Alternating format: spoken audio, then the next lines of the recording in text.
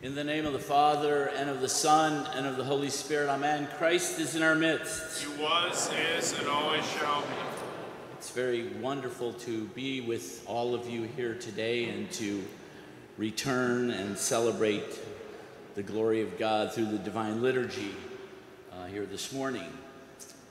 So tomorrow begins the great fast.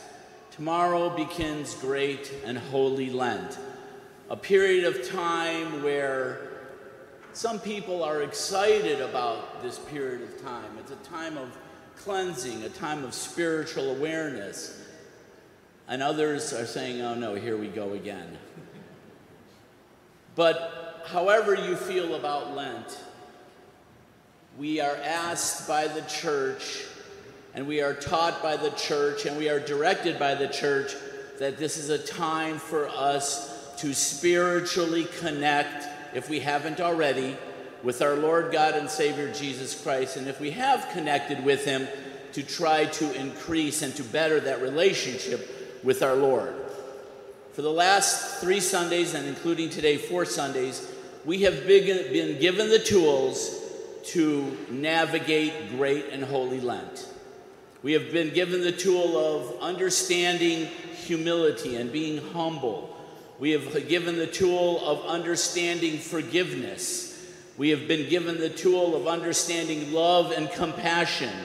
Judgment Sunday, although we talk about judging people, it's really about having love and compassion upon our neighbor and upon those people who are less fortunate than we are, and it's our responsibility to help them. And we have been given the tool today to understand fasting. And that the understanding of fasting, as we heard last week in the epistle, really doesn't do anything if we're just fasting without almsgiving and good deeds. So I was having a conversation with my dad many years ago, and as many of you know, he was a priest, and we were talking about fasting.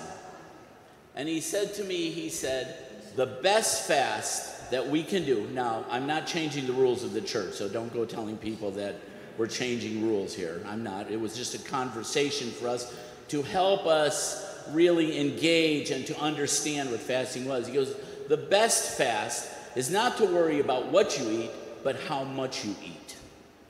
And then what you don't eat, if you eat less of what you normally eat during Lent, then you take what you have in excess, because we all have excess in our home, and you give it to the poor. So now we have dealt with, or we have engaged in, almsgiving, which is part of fasting. Fasting is not just to stop eating or stop eating certain things and eat a ton of other things. It's about slowing down a little bit about on our food part of our lives and engaging in the spiritual part of our lives. So good deeds and almsgiving helps us do that.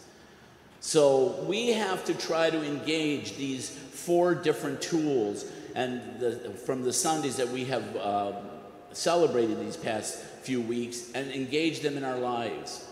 The Sunday of the prodigal son was about what? It was about forgiveness. But what was it really about?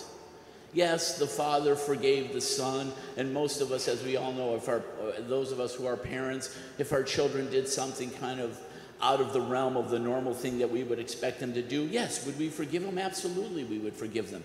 But what happened between the Son and the Father? It's the same thing that we are asked to do, and the same thing that will happen to us if we engage in these tools. Their relationship became closer. The Father's relationship to the Son became closer, and vice versa. Well, our relationship, fasting, makes our relationship come closer to God. And ultimately, that's what Lent is about.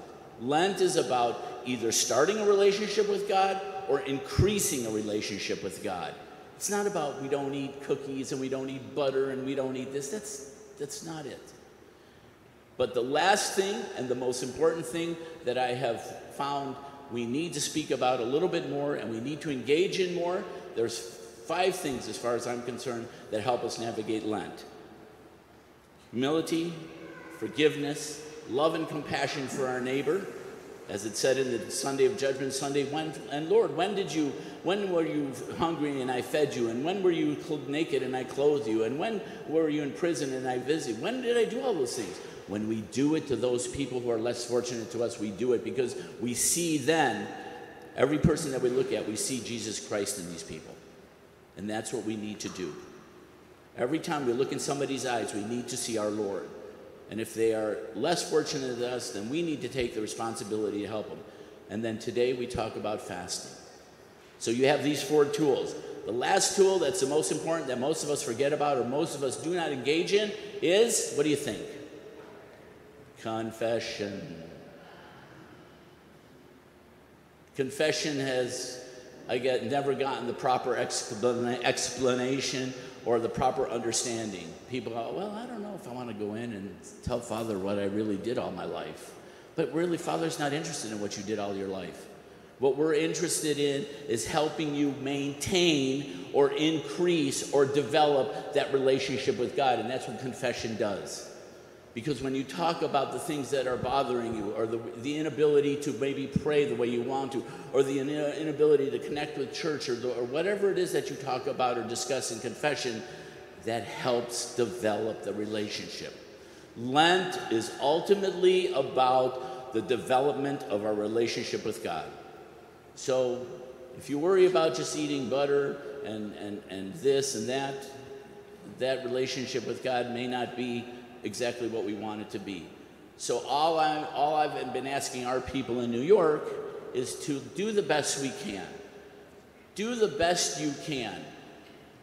Try to lower the intake of food and take advantages of the services that are brought to us. We have Compline, we have pre-sanctified liturgy, we have salutation services. These services, the reason we have more services in Lent is to help develop our spiritual life and help increase the spiritual relationship we have with God and decrease or don't put so much focus on eating so much. So let us try to do the best we can. I hope and pray that you have a glorious and a blessed Lenten journey, because it is a journey. It's not just a day thing. Oh, today's Monday, let's do this. Today's Friday. It's a journey that starts tonight at Forgiveness Vespers and ends Saturday night at Pascha, at Easter. And if you are able to at least try to navigate or try to include some of these wonderful, wonderful tools that our church gives us, I can absolutely guarantee you that you will experience the best Lent that you have ever experienced in your life. Amen. Amen.